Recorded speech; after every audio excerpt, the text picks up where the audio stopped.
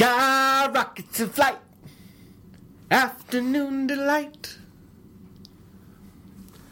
Whew. Ready for this, Paul? I thought I was, but now I'm not so sure. You didn't see that coming. Really didn't.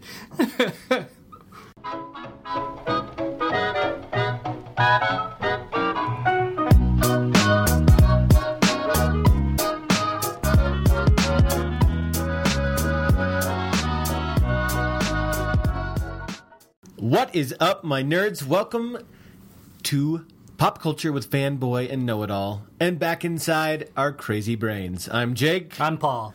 And if you couldn't guess from the song Well, I couldn't. in the intro, we're talking about Good Will Hunting today. Yeah, I never really thought of Afternoon Delight as like the theme song for Good Will Hunting, but what do I know? Yeah, I mean, I don't know that it's the official theme song, but I will say, you know, since this was on my backlist, I hadn't seen it. Right. That people had shown me two things, like scenes. They had sent me YouTube clips of two scenes previously. Like when they heard that I hadn't watched it, they're like, you have to see these scenes. And so in two different occasions, people sent me scenes. One was when Matt Damon comes up to the window of the Dunkin' Donuts and asks the guy, do you like apples? Do you like apples? I got a number. How about these apples? Or them apples. You know, I don't know. I'm not Bostonian. Yeah. The other one was when the montage of Matt Damon in counseling, where it ends with him, or he's in a trance, and the counselor's asking him questions. He has him hypnotized, and he's asking him what he sees, and he's explaining what he sees and what's happening, and then he transforms into song, and he's singing Afternoon Delight. And it turns out he was messing with the counselor the whole time. Yeah, I think I even blocked out that scene, honestly, because until I just saw this movie like 3 days ago, and I think I You still forgot about it. Yeah. So there you go. Good Will Hunting. And so we're talking about Good Will Hunting today because I've scratched that off my backlist Hall of Shame. No more on your backlist. No more. And we're also going to be doing a Rank Geeks where we talk about the top / our favorite popular films that got snubbed by Oscar, a.k.a. Correct. the Academy Awards. Exactly, because the Academy Awards just threw in a whole new category, Best Popular Film. Lots of people have hated it. Some people like it. We're going to talk about what would have been a Best Popular Film potential winner. Yeah, absolutely. And so, and then of course we're going to wrap up the show, as always, with the most least important thing, which is our favorite way to wrap up every little show of ours. So I've got really the most least important thing this Paul is coming at you with something so tiny. So tiny, so small, Your you won't mind even be able to see it. Will It's be so minuscule. blown by its towering figure. Ironically. And so with that, and with very little ado, it's time for the Backlist Hall of Shame.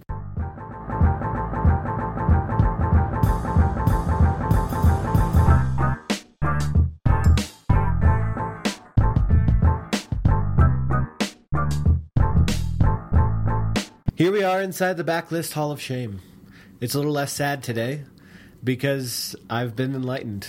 I've seen the light. You've seen the light. Good Will Hunting. Yes, I can Finally, see. 20 years later. We've scrubbed some of the grime off the windows, mopped the floors a little bit around this particular area. Yeah, there's a few layers left, but it's getting there. It's getting there. It's on its way. Yeah. It's on its way. This Gus Van Sant film is only the second Gus Van Sant film I've ever watched, and the first one I've ever actually enjoyed. So what was the first one? The first one I watched was, I think it was from 2003. It was called Elephant.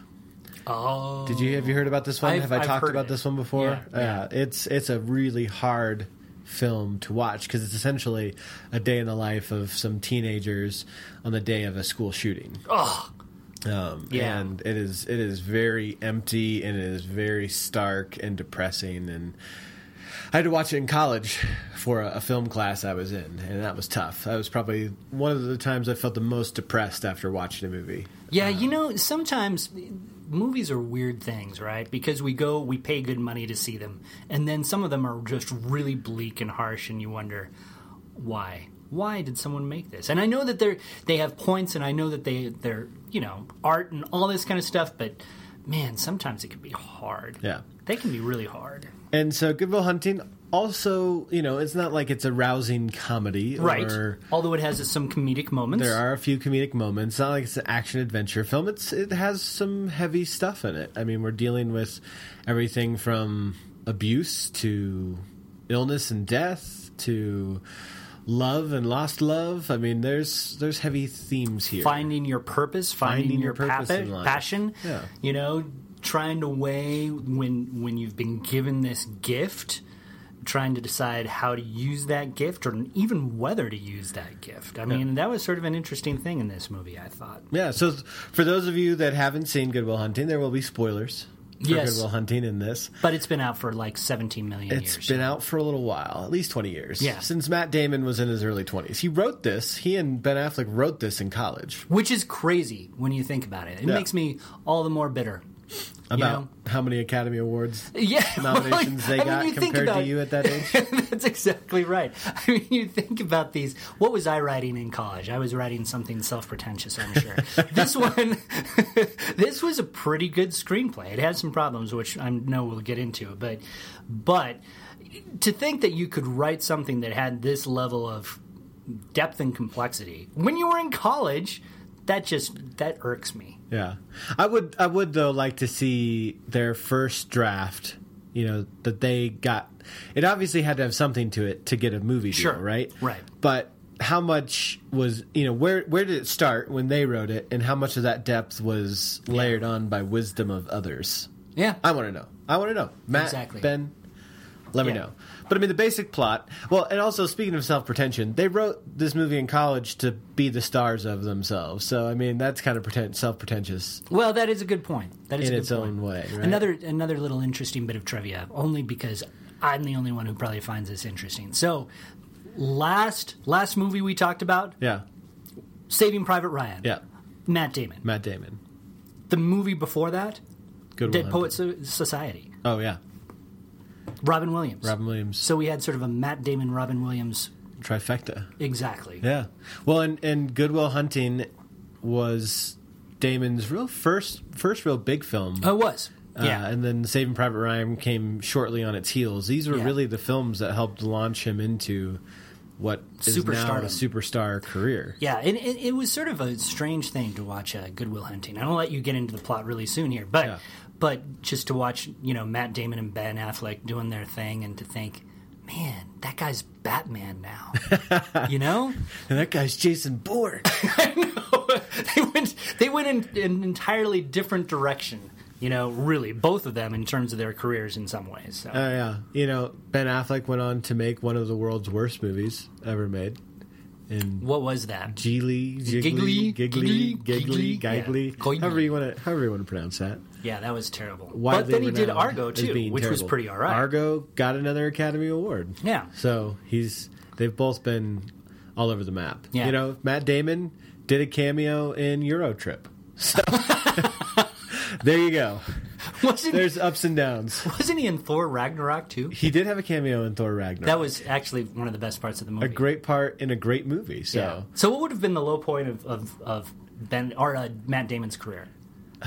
What would have been his worst movie? His worst movie? I mean, that he starred in, or just that he was in? That he was just in. Because Eurotrip is. Well, that would be pretty. That's just actually a garbage teen party movie, and so doing a cameo in that is pretty bad. Yeah, I can understand that.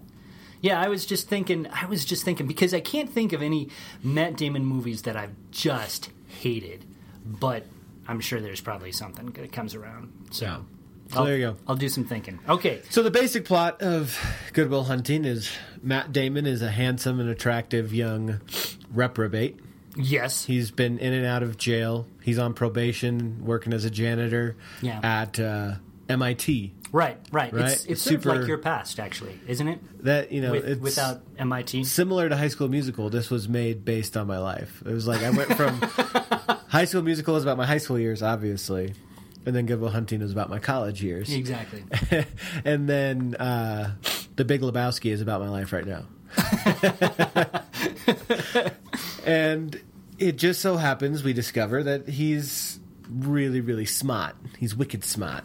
Even though he's from the south side of Boston. He's a Southie, which is the rough side of Boston. We find out he was a foster kid who bounced from home to home, was abused, but he happens to be a genius. He's read every book in the library pretty much, and he's got a mind for math greater than those who've trained their entire lives. And so once he gets himself in trouble and lands himself in one of the worst filmed fight scenes I've ever seen. the fight, okay, so I just got to say that, like, he's driving along, he sees a guy from like junior high school who used to pick on him, and right. He's kind of like causing trouble on the street, and so he jumps out of the car, he and his boys, and they get in a fight on the basketball court in Boston with these thugs, right? And it was the dumbest thing I've ever seen. Well, like, are they fighting, or are they like? Are they coming on to him?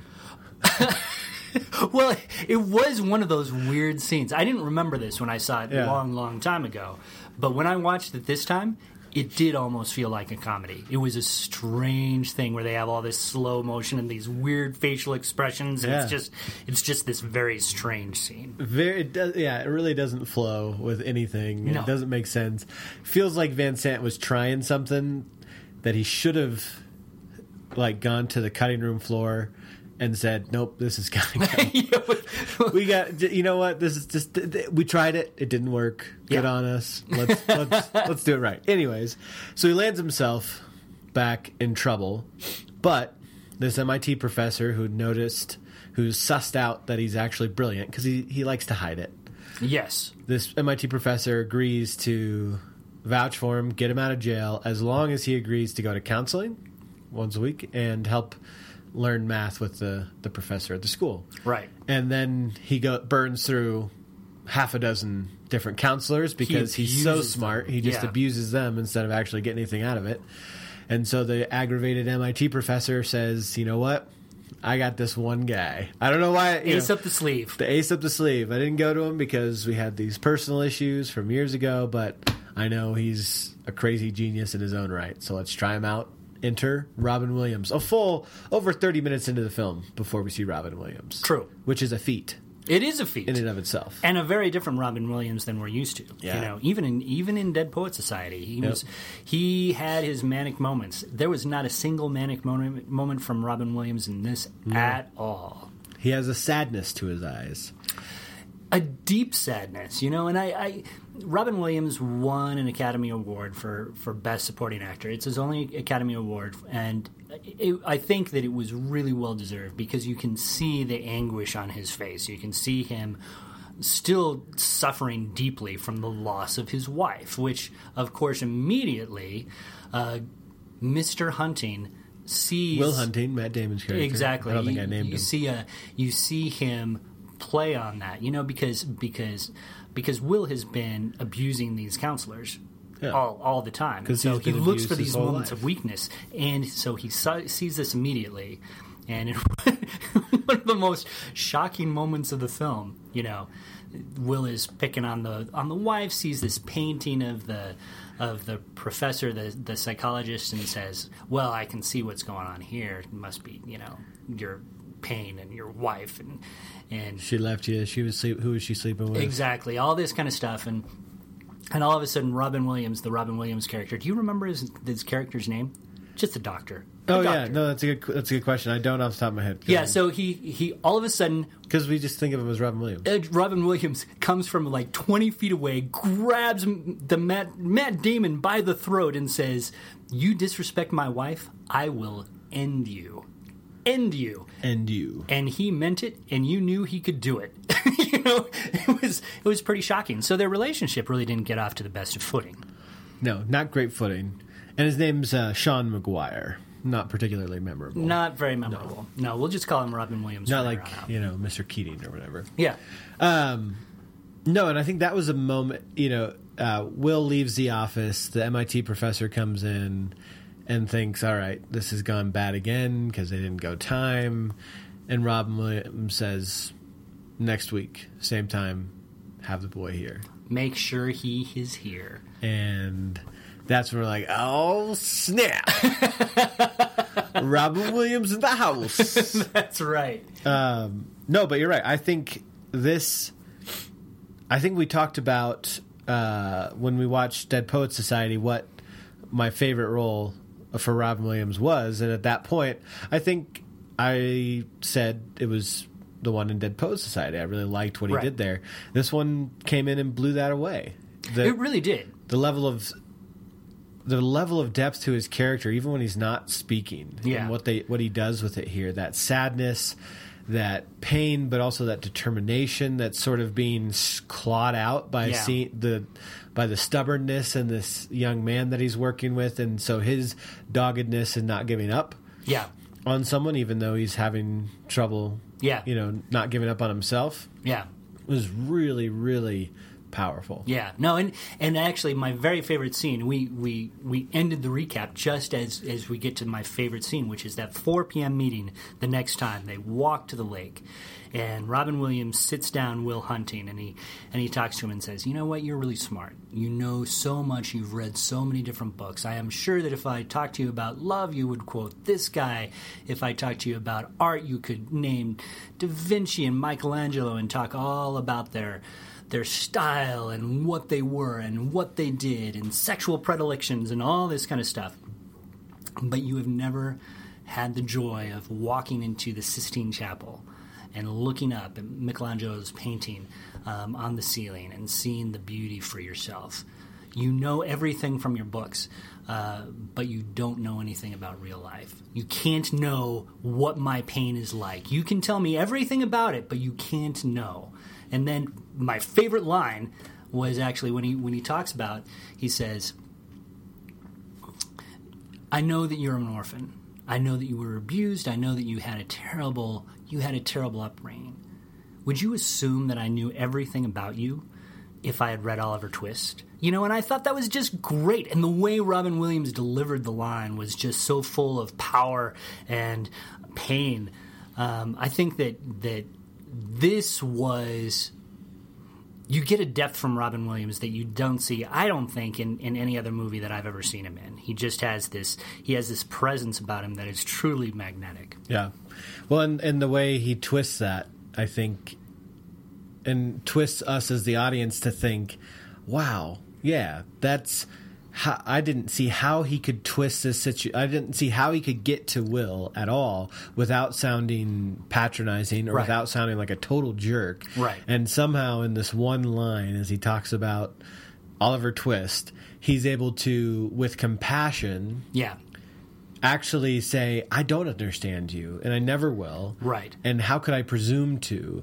And yet I do care about you." In a very short amount of time, and that's the beauty of Hollywood writing. You know, how long did it take them to write, that particular scene? But there's so much truth to that, and I think so much relevance to how we do life with each other, and really the power of this movie, of what it means to trust people enough to live life and to experience life. To Robin Williams' point, to actually go and experience life and love in spite of the pain, in spite of the anguish that you have in the past and that will come in the future. Yeah. The idea is some of the most beautiful moments in the movie actually were really about him talking about his wife and how he would not have traded. His wife died from cancer, and obviously the last few years of her life were incredibly difficult for both he and her, and so, Will Hunting presses him on the point. I mean, do you regret having spent your life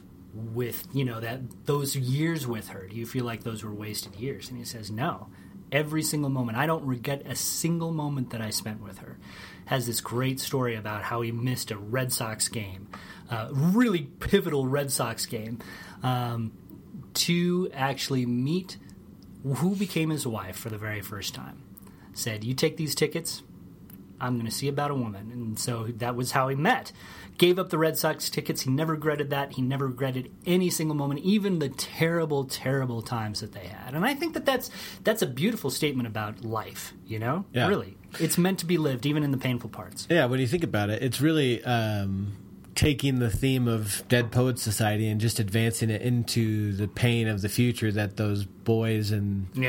in that school would have had to experience later in life. Going from the privileged who are cloistered and kept away from experiencing life by the over control of society and expectations to a young man who has sort of been set free into life, but is trapped by the demons and the abuse of his own past and his own mind. Yeah, and the importance of actually experiencing and not just wallowing in what you find yourself in, regardless of whether it's your fault or not. Right.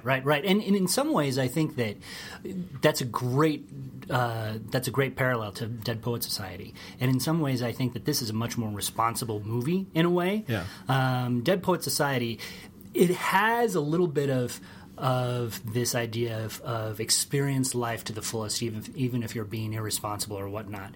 This movie is not about that. This movie is about experiencing life, but experiencing the pain and the heartbreak and accepting your responsibility. Because as we hear again and again, because Will Hunting has these incredible abilities, he has a certain responsibility to use those abilities to the best that he can. And so you feel that tension over how to use them well and whether Will even wants to use them. He's a Southie. He wants to stay with his friends in a lot of ways and hide from all those responsibilities that his gifts allow him to be. So in that respect, the movie is actually more edifying. Yeah. It's something of a counterbalance to where Dead Poets Society lands. Right. Where this says, what, some expectations, some responsibilities are good and ground you and help give you direction. Right. And you do have responsibilities that you can't experience life as you experience people, as you care for people, as you live responsibly. Yeah. No, ironically, even though I feel like this has a better point in a certain way than Dead Poets Society, I didn't like it as much. Yeah. Well, because we like the rah-rah of Dead Poets Society. It has a much more inspirational feel to it, whereas this does not as much. Yeah, because, and that's why the best motivational speakers, and I'll use that term loosely, the best motivational speakers are rah-rah, because the human spirit gets downtrodden by the humdrums of daily life, by the pain and the evil and the world around us. And so I think mentally we like when people come in and just give us the rah-rah and aren't tempering it with even though it's more useful in the end to have that more tempered answer, our brains like the rah-rah. Mm-hmm. That's why we get inspirational speeches from leaders, coaches, parents, in general and why we resonate with Remember the Titans and all these films with crazy good inspirational speeches from coaches. Yeah. Because we want that. We want to have that inspiration. Right. And so I think I can understand why maybe one is easier to like. Yeah. And the other is easier to appreciate. Yeah.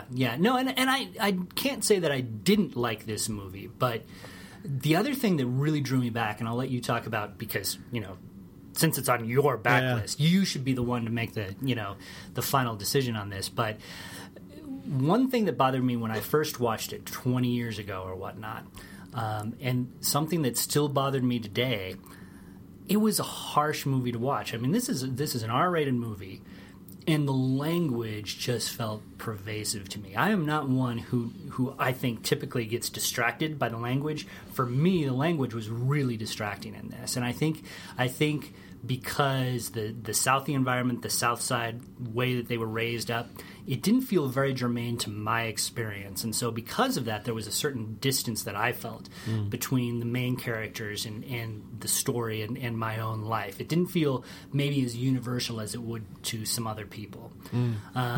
I found the harshness, the fighting, there's a weird scene where one of Will Hunting's friends is upstairs in his grandmother's room doing something he shouldn't be. Get out of my mom's room. Don't be doing that in my mom's room.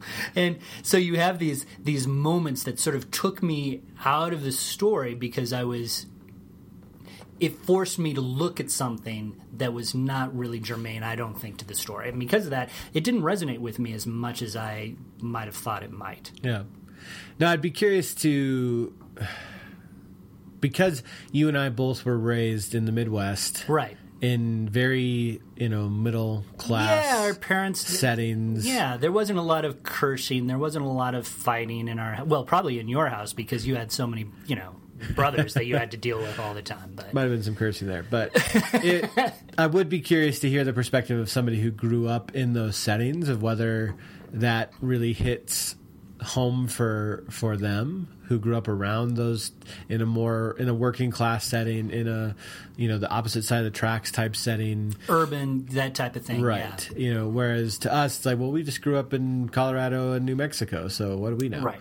And like the suburbs of Colorado and New Mexico, presumably. Exactly. I think that we both, in our own sort of ways, grew up.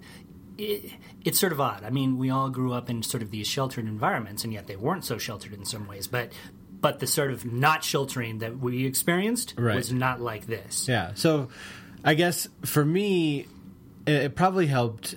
The whole foster care angle probably helped me get into a little bit more, just because that's something my wife and I have spent some time. We've gotten licensed as foster care parents, and we've had a foster kid in our home, and watched another, and just getting tiny, and just like the training you have to do and the time you spend getting to know what these kids go through, and they go through some terrible stuff to get into the foster care program. Right. I mean, it can be really harsh. And so in that sense, I think it was probably easier for me to empathize with Will because of that, because that's something I've observed more closely than I would have otherwise. And so I think I had a different level of sympathy for what, where he's coming from and why he has the rough edges that he has. Like, you understand that regardless of where you're at, like, oh, that would be really tough. But when you've seen it firsthand or close to it through the eyes of these kids, it's like, I get it. And so it was a little less jarring for me, just because I felt like I've seen not the same, but similar things. Not personally, but through these little kids' eyes. So anyways, that didn't jar me as much. I will say, like, it takes you a while to get used to the fact that you're not seeing the movie on the whole screen, that it's a little tiny square in the middle of the screen, but it ends up, I think, drawing your focus in to what's happening, instead of getting lost by seeing everything to the edges and then maybe seeing the painting that you have hanging on the wall. Yeah, that it draws your focus to the center of the screen. I thought that was interesting. That was my experience. Yeah, with the way Van Sant chose to do that and not use all the real estate. And I think that's an interesting point. And I think that it's done to such a great effect because this is such a personal story. You zoom in on these. It really is almost a personality study of these 3 or 4 people, and because of that, you zoom in on them and you feel very intimately attached to them visually, which I think is kind of an interesting technique for sure.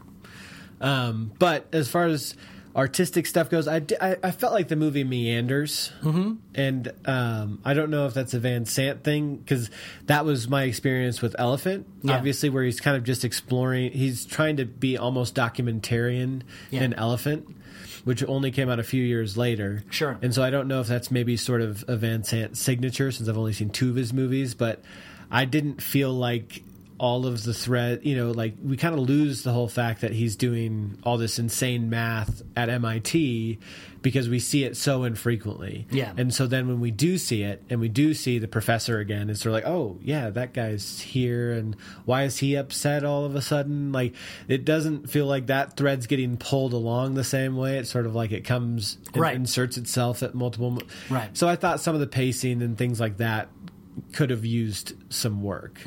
But I will say, overall, I did enjoy the movie, and if I had to put it on a scale of 1 to 10, I would give it a 7.5 for me. Interesting. So now let me ask you, just because it was the negative thing that I mentioned, did the language bother you? Is that something that you noticed as you were watching? I mean, I did, but I that's sort of what I was getting to when I was saying it didn't jar me as much, because I've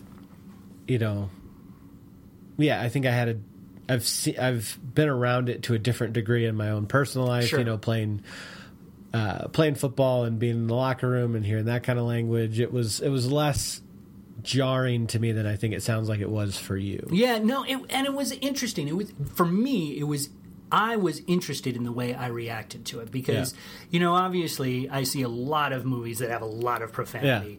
Yeah. And oftentimes I don't think that profanity is necessary most of the time in most movies that I see. Yeah. But it doesn't necessarily distract me. And in some ways, we even talked a little bit on the preamble of our last show about Logan, right? And how profane that was. That is not something that sticks with me in that movie, even though I'm sure it had probably as many or more curse words than this one did. But for some reason, this movie, there was something about maybe the rawness of it, the very organic nature of it that struck me more. And it was interesting to me that I was as distracted as I was by it. I think that this movie and Glengarry Glen Ross are the two movies that I would say those are the two movies where the language it's almost language for language's sake, and it sort of is part of the point, and yet it pulls you away from the point. So I just think that that's interesting. I'm with you. I think that this movie had some real strengths to it. Robin Williams is fantastic. The story is compelling. For me, I think it's a little bit overrated, considering as much love and as much adulation as this movie has gotten over the years. I did not enjoy it as much as I would like to have enjoyed it. And I think I would probably give it 6.5. Yeah. Do you think partly is somewhat of a tangent, but do you think partly the way it strikes you is that in the movies where you're hearing this a lot all the time, as a movie reviewer, right? Is it that in those moments when you're reviewing a movie and you're actually sort of seeking out those curse words, right? I feel like there's a sense of removal that happens when we review movies. I've done a few, not as many as you have, right? But when I'm looking for that kind of stuff, it almost becomes clinical. Right. And it becomes less bothersome and more scientific. Like you're just observing something happening. And it's like, well, there's one and there's another and there's another. And so the way I process it in real time and in post is very different from when I'm watching a movie for myself to enjoy or to process for my own viewing, and I'm not there to review it like for parents or families. Right.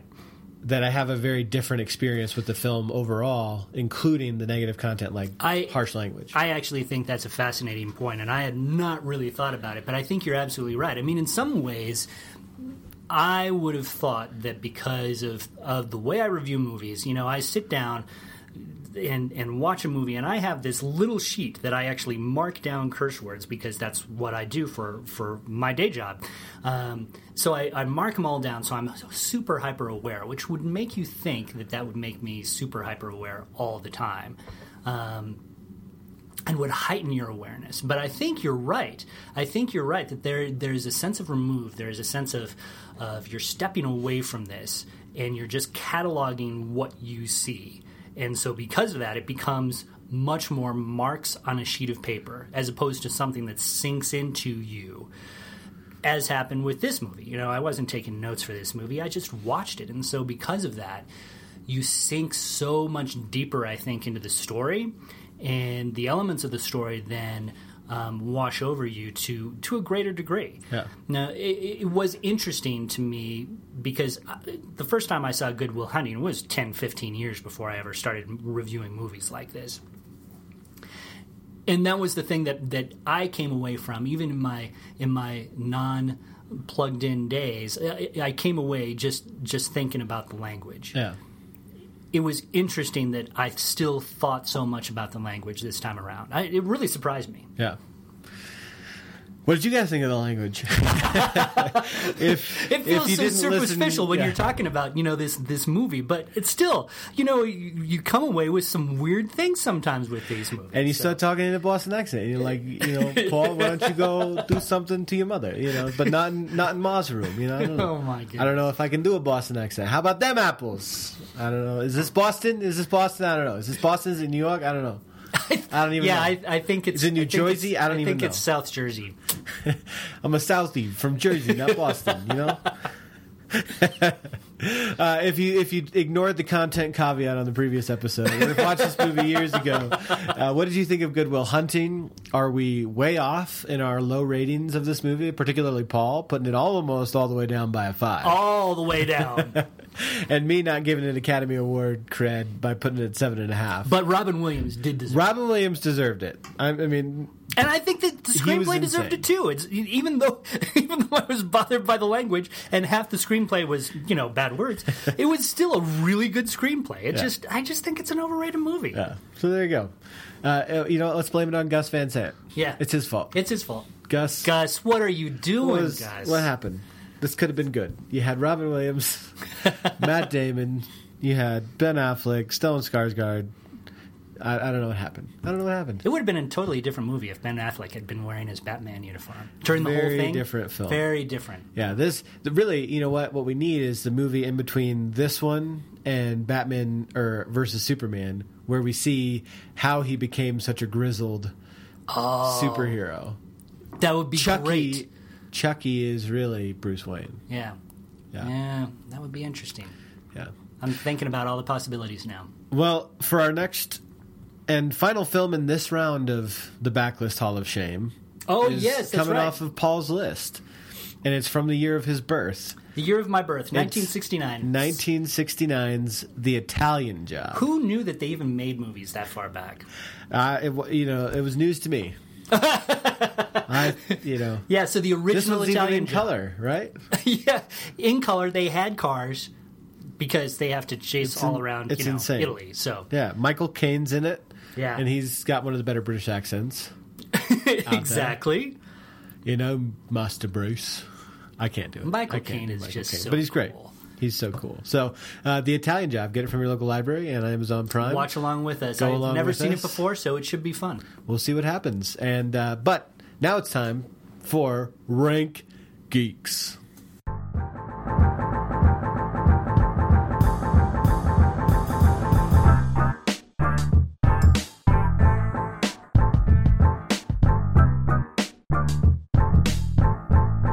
Here we are inside Rank Geeks, where two smelly nerds put things in numerical order. Speak for yourself. Occasionally. Yeah, Paul has trouble with putting things in numerical order. I'm just not smelly. I didn't say it was a good or a bad smell. Could be a good smell, Paul. You just think you have no odor at all? Good I or have bad? no odor. No odor. No Yes. odor. I always smell- You have no odor. I always smell and like no fresh rain. Order. Because you don't smell. That's actually true. You don't smell, and you can't put things in numerical order. And so, why are you even in this segment? Why are we? Yeah, I'm not ranking anything. I'm just going to blather on about You something. don't stink, and you don't rank. So, I'm not we- rank are you- and don't rank. Are you even a geek? I don't know. Yeah. I don't know. Anyway. All right. So, Anyway. we're here to talk about the fact that the Oscars have said they're introducing a new category: best popular film. Yeah. And so we thought we would rank sort of our best What popular might have films. been- yeah, yeah. what might have won that category Exactly. way back when Yeah. if they had introduced. Now, I do want to say, I think this is. Time will tell whether this is a good idea or not. My gut reaction is I think this is a dumb idea. This is the Oscar, because what we really want as the people is for them to just acknowledge that they're good films. Right, By exactly. them saying best popular film, it's like, oh, this is the best of what the plebeians like. Well, that's exactly it. I mean, it's so frustrating. We could really do 3 podcasts just on this topic because it really is. There's a lot of complexity. They don't even know what they're doing with this category, really. And it does feel like, okay, so you have best film, but then you have best film that's made a lot of money. If they would just acknowledge that there can be some pretty good films that people actually like and people actually go to, then I think we would not need this category. We wouldn't but have a problem. They have such a problem doing that, They you do. know? They do. So frustrating. And I think 2 out of the 3 that I've brought to my list Right. legitimately should have won Best Picture that year. I think. And you know what? You guys can tell me whether I'm right or wrong. So, Paul, All right. Go ahead. Oh, my goodness. Okay, so first, like I do every single rank kicks, I have to tell you how I ranked these. How'd you rank them? Well, I didn't rank them. You're right. I didn't rank them. But I had some like, I put together, like, some categories, you know, because I had to figure out what does a popular movie account for, right? Yeah. So... And I just went through the last 5 years and looked at, like, the best movies, you know, the best popular movies for that year. So my standard is essentially anything that landed in the top 20 for grosses of that year, I'm going to qualify as a popular film. And I'm just going to do the last 3 years because why not? Why not do that? So last year, the winner was Shape of Water. That was the Best Picture winner. There were Last year being 2017, for those of you listening in the future. That's correct. 2017, Shape of Water won Best Picture. But there were a lot of much better movies, honestly, that made more money than Shape of Water. Just a few. My pick, and there were two ones that I was really tempted to go for, Wonder Woman and Logan. I am not picking those. I'm just cheating just to get their names out there. Yeah. My pick for Best Popular Movie that really should have been Best Film, Dunkirk. Bum blum. It was a very nice Christopher Nolan war movie that was clicked along at 90 minutes. It was one of the most gripping war sagas that if we did a Rank Geeks on war movies, after, like, in the wake of Saving Private Ryan, I think Dunkirk would have made my list. Ooh. There you go. So there you go. That's a ringing endorsement. So that's my number 3 pick, even though it's not really number 3. Number 3. All right, for me, I went a little bit more gut here on popular. Is that a surprise? No, movie? it's not a surprise to Paul. So I wasn't looking at gross money and net money. You always go for the gut. I went for the gut, and I think because that's what the people want, right? They're not looking at the gross. They're looking at the gut. That's right. They're like, this is a good movie, and it should win an Oscar. Although, if no one saw the movie, or even get nominated for an Oscar. And so the one thing for me that you could say is that all the ones I picked were not even nominated for Best Picture. Oh, okay. That was sort of my one rubric. That's they didn't even get a nod okay. for Best Picture. They should have at least been in the running. And then I think, except in one case, so these were totally overlooked. These were totally overlooked. So that's how I did it. And so number 3 for me is the only one on my list that I think rightfully didn't win Best Picture, but should have been nominated. And that is Groundhog Day. With Bill Murray, Andie MacDowell, back from 1992. Wow, that's Groundhog a really Day. Interesting pick. Yeah, this is legit. This is probably my favorite Bill Murray movie. Yeah. Now, and it's hilarious. It's deep. It's resonant. Like what it plays with life in a comedy is actually surprisingly poignant. Oh no, it is. Even as it makes you laugh out loud with some of the stuff it does. Yeah, and see, this is actually a really interesting. You naming this movie, honestly, it brings up sort of an interesting wrinkle because I think when the movie was first released, it only made $70 million, which is chump change now, right? Only made $70 million in 92. Yeah, no, 92. Granted, that's a little bit different in 92 money. But at the same time, this is a movie that has grown, its reputation has grown over time. I mean, I think that when it was first out, I don't know this for sure, but when it was first out, it probably was not thought of as the classic it is today. You know, because now it is considered to be one of the greatest comedies ever made, and you're absolutely right. It has the depth, it has a lot of complexity to it, and it's super super funny too. You know, that's a hard combination to get.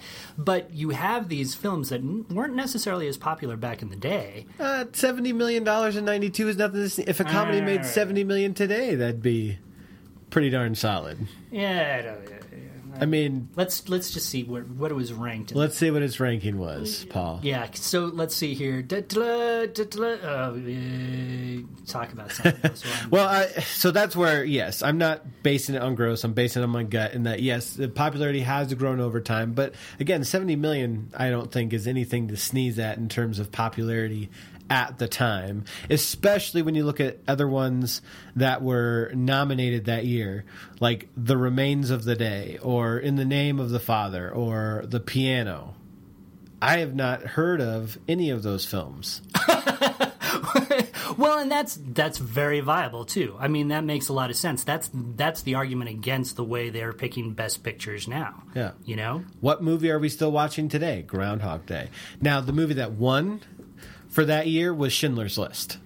So it's like... yeah, no, that should have can't- won. Right, that should have won. And I'm not arguing with that. But Groundhog Day, 96% fresh on Rotten Tomatoes.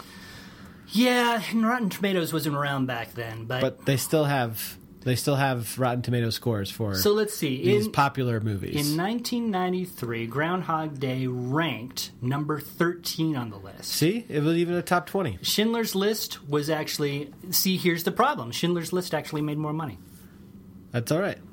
I'm just saying Groundhog Day should have been nominated. This is a flawed category. This is what this illustrates. Yes, This is a flawed category. So, because there have been times. I think when I was looking at the list last night, there have been 5 or 6 times in the last 40 years where the top grossing movie has also won the Best Picture award. And see, here's the question. What happens because of this category? Does that mean that it'll be less likely that these popular movies actually win an Academy Award for Best Film now? Right, sort of like the best, because I think the closest parallel we have, at least that I can think of off the top of my head, is with Best Animated Feature, right? Right. Because there are these Pixar films that are put on lists time and time again as I was looking around as being, this should have won Best Picture, not just Best Animated Picture. And so there's still controversy. Right. They have their own category, Best Animated Feature. They have their own category to win, and they do, but everybody's like, that was just the best film that year, period. And Which so is- it should have been Best Picture. Absolutely. And I'm going to use that as a segue to my number two pick. 2015. The winner of Best Picture that year was a little movie called Spotlight. Spotlight. Which was a fine movie, a good movie, a great movie, some would say. I really enjoyed it. But you know what else came out that year? Inside Out. Inside Out. That did come out that year. That was a brilliant movie. So good. Animated movie, Pixar. It was actually one of our first experiences doing something like this. We actually sat down and did a little vodcast on Inside Out that was super entertaining, which, is probably... long. It's probably eaten by the internet now, and It's still got thousands of views. Thousands of views. Yeah. It was probably the peak of our popularity. Really, we started at the top. Now we're here. Inside Out, I think, was an absolutely brilliant movie, and I think that the fact that it wasn't recognized is a shame, because I think it was the best movie by far that year, and it also made $16 bazillion. 16 bazillion official numbers from Box Office Mojo. That's right. By the way, in the year that Groundhog Day was released, the number one grossing movie of that year, Jurassic Park. Jurassic Park. Which was also a really good movie. Yeah, but not better than Groundhog Day. No, I would agree with that. All right, number 2 for me is from 1979, Paul. Wow, you're really going deep. I'm going real deep here. Okay. Paul's in like the modern era. I'm digging back to the classics. Paul, can you guess what movie from 1979 I'm going to say here? 1979. My guess is you are going to say Alien. Oh, you got it. Ding, ding, ding, ding, ding. Alien. Not even nominated for Best Picture that year. And this movie still works. I had to watch it last year for the Backlist Hall of Shame. We talked about it on this show. I was super impressed with how well that movie was made, with the way they hide the spoilers, they keep the story moving along, the claustrophobia, the study of a character, even with technically very little character development, not knowing very much about Ripley. This is really a tight and fascinating film. And you know what? I know a lot of people like Aliens better. I think Alien is the better of the two films. Yeah. And as not just because it's the first, but because it's the best. And I have to say, what is this Kramer versus Kramer crap? Kramer versus Kramer won Best Picture. Alien wasn't even nominated. Yeah. Norma Rae, Breaking Away, all that jazz, all nominated for Best Picture. Never heard of them. know nothing about them. Maybe call me crazy, but Alien should have at least been nominated.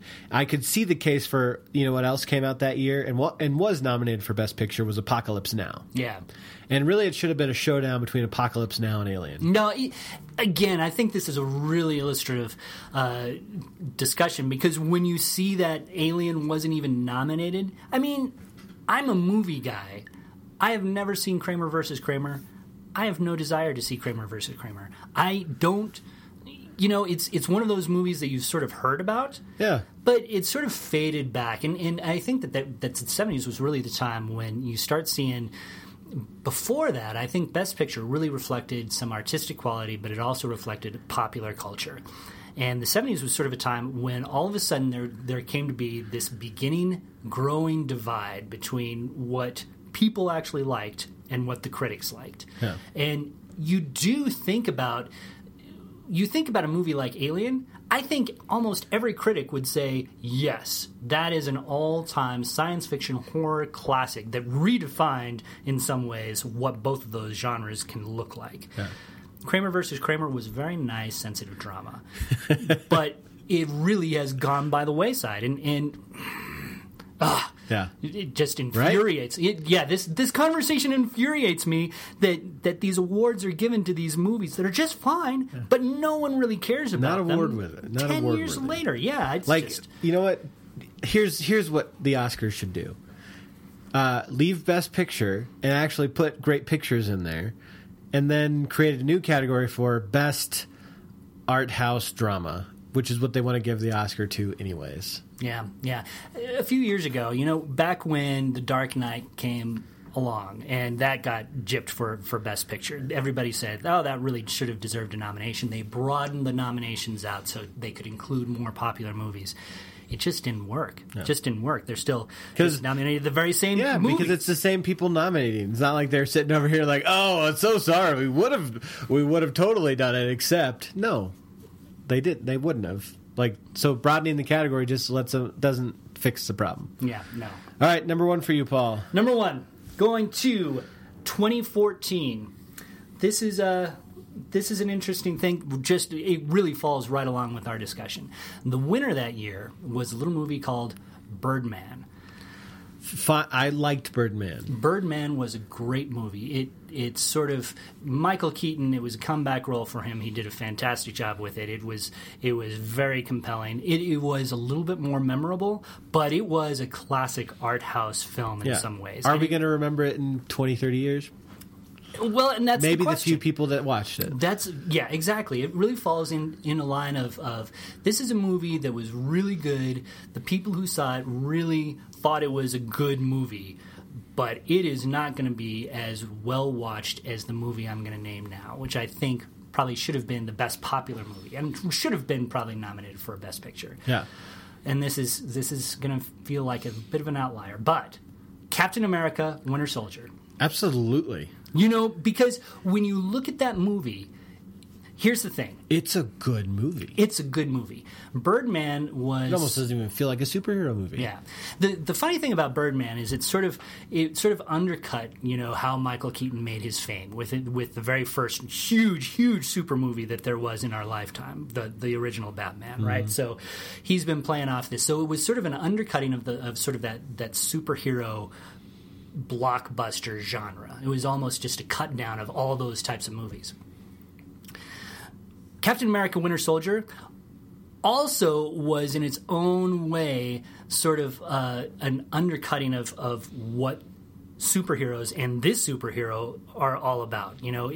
This was taking who we knew Captain America to be, putting him in a different situation where the good guys that he had always worked for weren't necessarily the good guys anymore, and how Captain America would respond.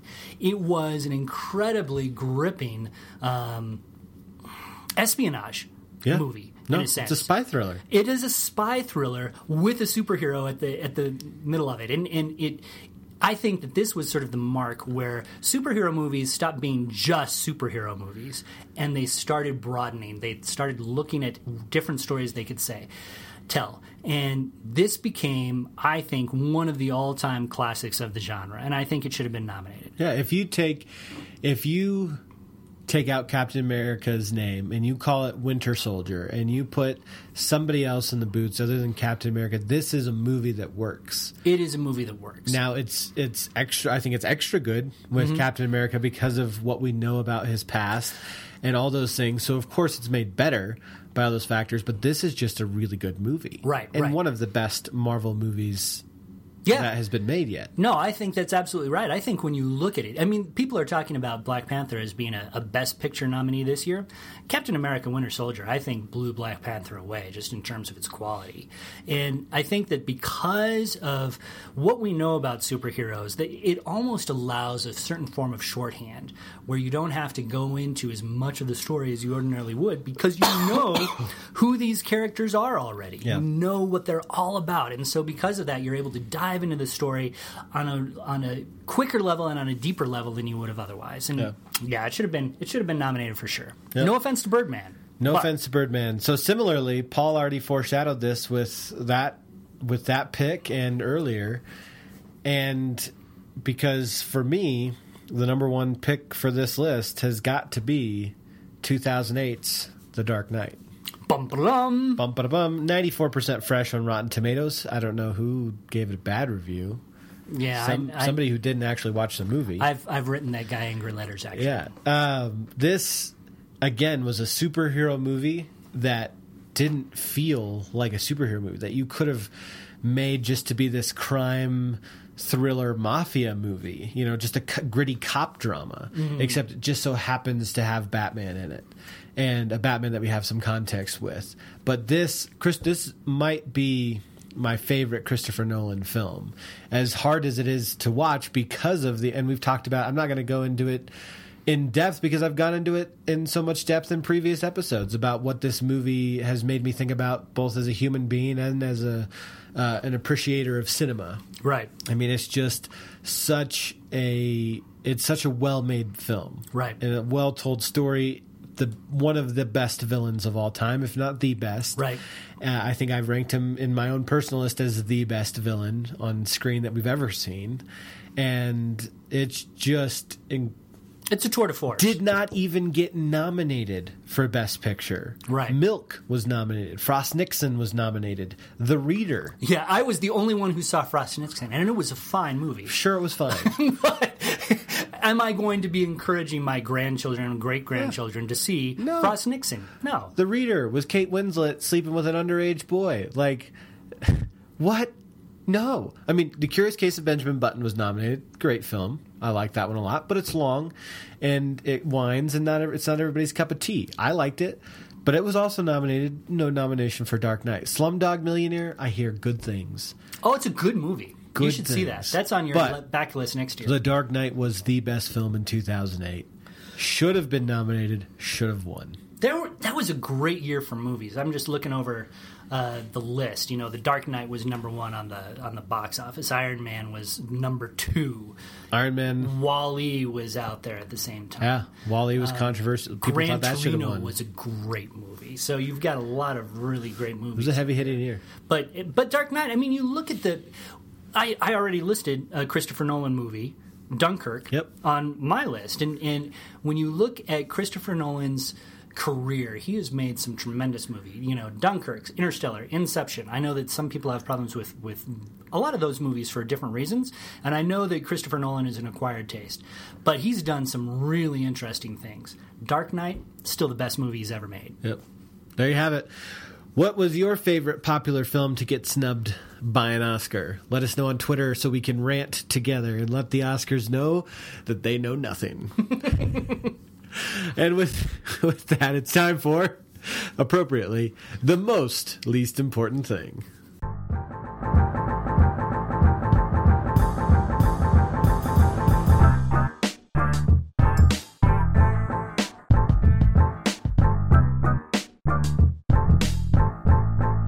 Here we are at the end of the show with the way we love to wrap up every single show. It tends to be one of the high energy segments on this show, at least when we argue.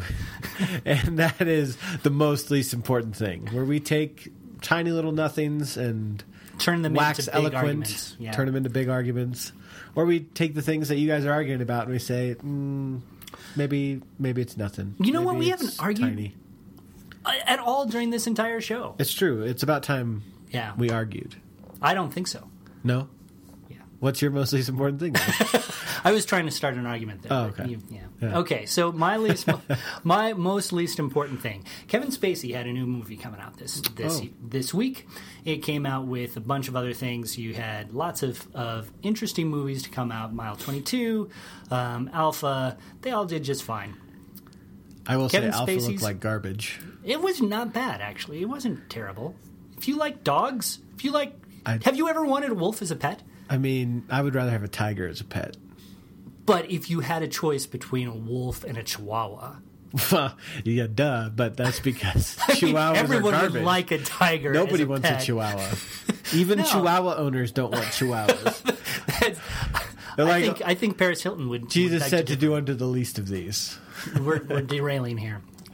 All right, So, Kevin Spacey had a Kevin movie. I Spacey- didn't even know he was allowed to be in movies anymore. Well, here's the thing. Kevin Spacey, he's had sort of a downturn in his career, obviously, for a lot of very terrible, terrible things that he did. And so he's sort of been banished from Hollywood. And apparently, he's also been banished from making any money. His newest movie, Billionaires Boys Club, was ironically named, apparently, because on Friday, the opening night of this movie, it made a total of $126. No. $126. Did only one theater show it? How many theaters? No, 8 theaters showed it. Oh, okay. So it wasn't a huge thing, but so they're talking about it. Who maybe are these 8 theaters? It's a good point, right? But apparently for the entire weekend, they're thinking that it's probably going to make somewhere around $450. Oh my word! So they're estimating that if you look at ticket prices today, maybe 6 people are going to see it per town per night. So yeah, it was $126 on opening night, which admittedly is $126 more than we've made doing this podcast. But still, for Kevin Spacey, it's not a lot. Yeah, I mean, we haven't lost money making this podcast. We haven't lost money. They just lost a lot of money. They lost a lot of money. Yeah, but I want to know, who are the 8 theaters that were like, yeah, we're still going to show it? All right, so here's where, if you wanted to go see the Billionaires Boys Club, you can see it in Phoenix, Detroit, New Orleans, Miami, and Hartford. So if you live anywhere around those areas, go or not see How many Billionaire Boys. How many towns did you just name? 5? 5. So there could be 3. There's 2 or 3. There's a couple of those towns that have multiple theaters showing it. Most of the United States won't even have one theater showing it, but then there's a couple of these that are like, we're going to put it in all the theaters. It's probably Hartford. Hartford's like all 4. It's all a huge 4. Kevin Spacey place. There's like a Kevin Spacey fan club there. Yeah. It's weathering his. What would it be They're like trying to weather be, his controversy. Yeah, what would it be like to be president of the Kevin Spacey fan club right now? It would don't not be know. a very thankful job right I would now. not. I would probably fold the club. Yeah, well, Or at least take it off my Facebook profile. and really they probably should have folded make this the group movie. secret. Yeah. Make the group secret. That's, given what he's been accused of, maybe that's Maybe not. The not. best. Yeah. Ooh, Yeah. That's not what I Okay. meant. I meant like, yeah. Oh, man. Sorry, guys. Moving on.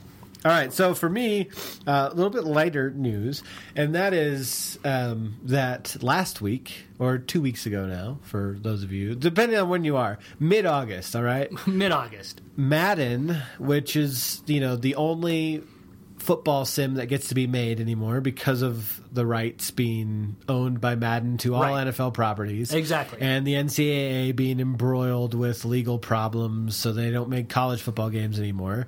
And so part of the problem with that is that Madden hasn't really made updates to their console games in a long time. Because they haven't needed to. Because there's no They're competition. the only show in town. So what's crazy is that they have made a massive overhaul to their mobile video game. Madden, it's been called Madden Mobile for the last several years, and this mid-August they overhauled it and turned it into Madden Overdrive.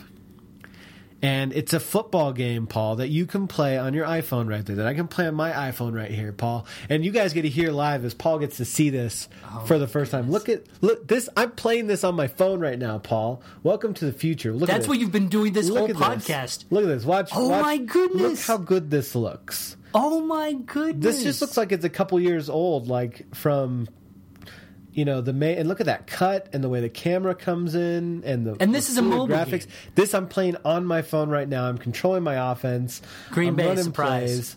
I'm playing with Green Bay. I'm going to run a Y cross flood. I got Kirk Cousins because you collect cards in this game. You're not using, and I'm going to hit my Y route right here. It's incomplete. Yeah, but I mean, look how good that looks.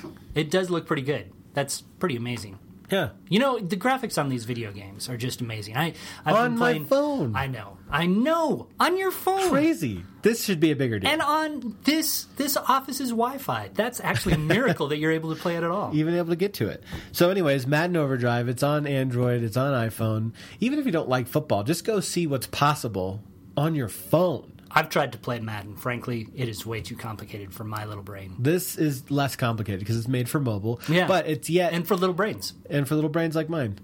It's still surprisingly in-depth for a mobile game. Even if it can't be as complex as the console version, it looks really good. And I have to say, it's got some things to iron out, but I'm really impressed with what Madden has done with Overdrive. Yeah, I'm sure the next time we talk about greatest writers, you're going to talk about the people. I'll talk about the people who made Madden. Yeah, they're the world's because that's best the way writers. you roll. Well, that's it for this time, folks. Be sure to get your copy of The Italian Job to watch along with us for Rank Geeks, or not Rank Geeks, for the Backlist Hall of Shame, in case that was on your backlist, or if you felt like rewatching a movie from 1969. Old things are valid. Old things are valid. I am proof of that. Yeah. And so, with that, it's always a pleasure to have you along with us for the ride. I'm Jake. I'm Paul. We'll catch you guys on the flip side. Bye.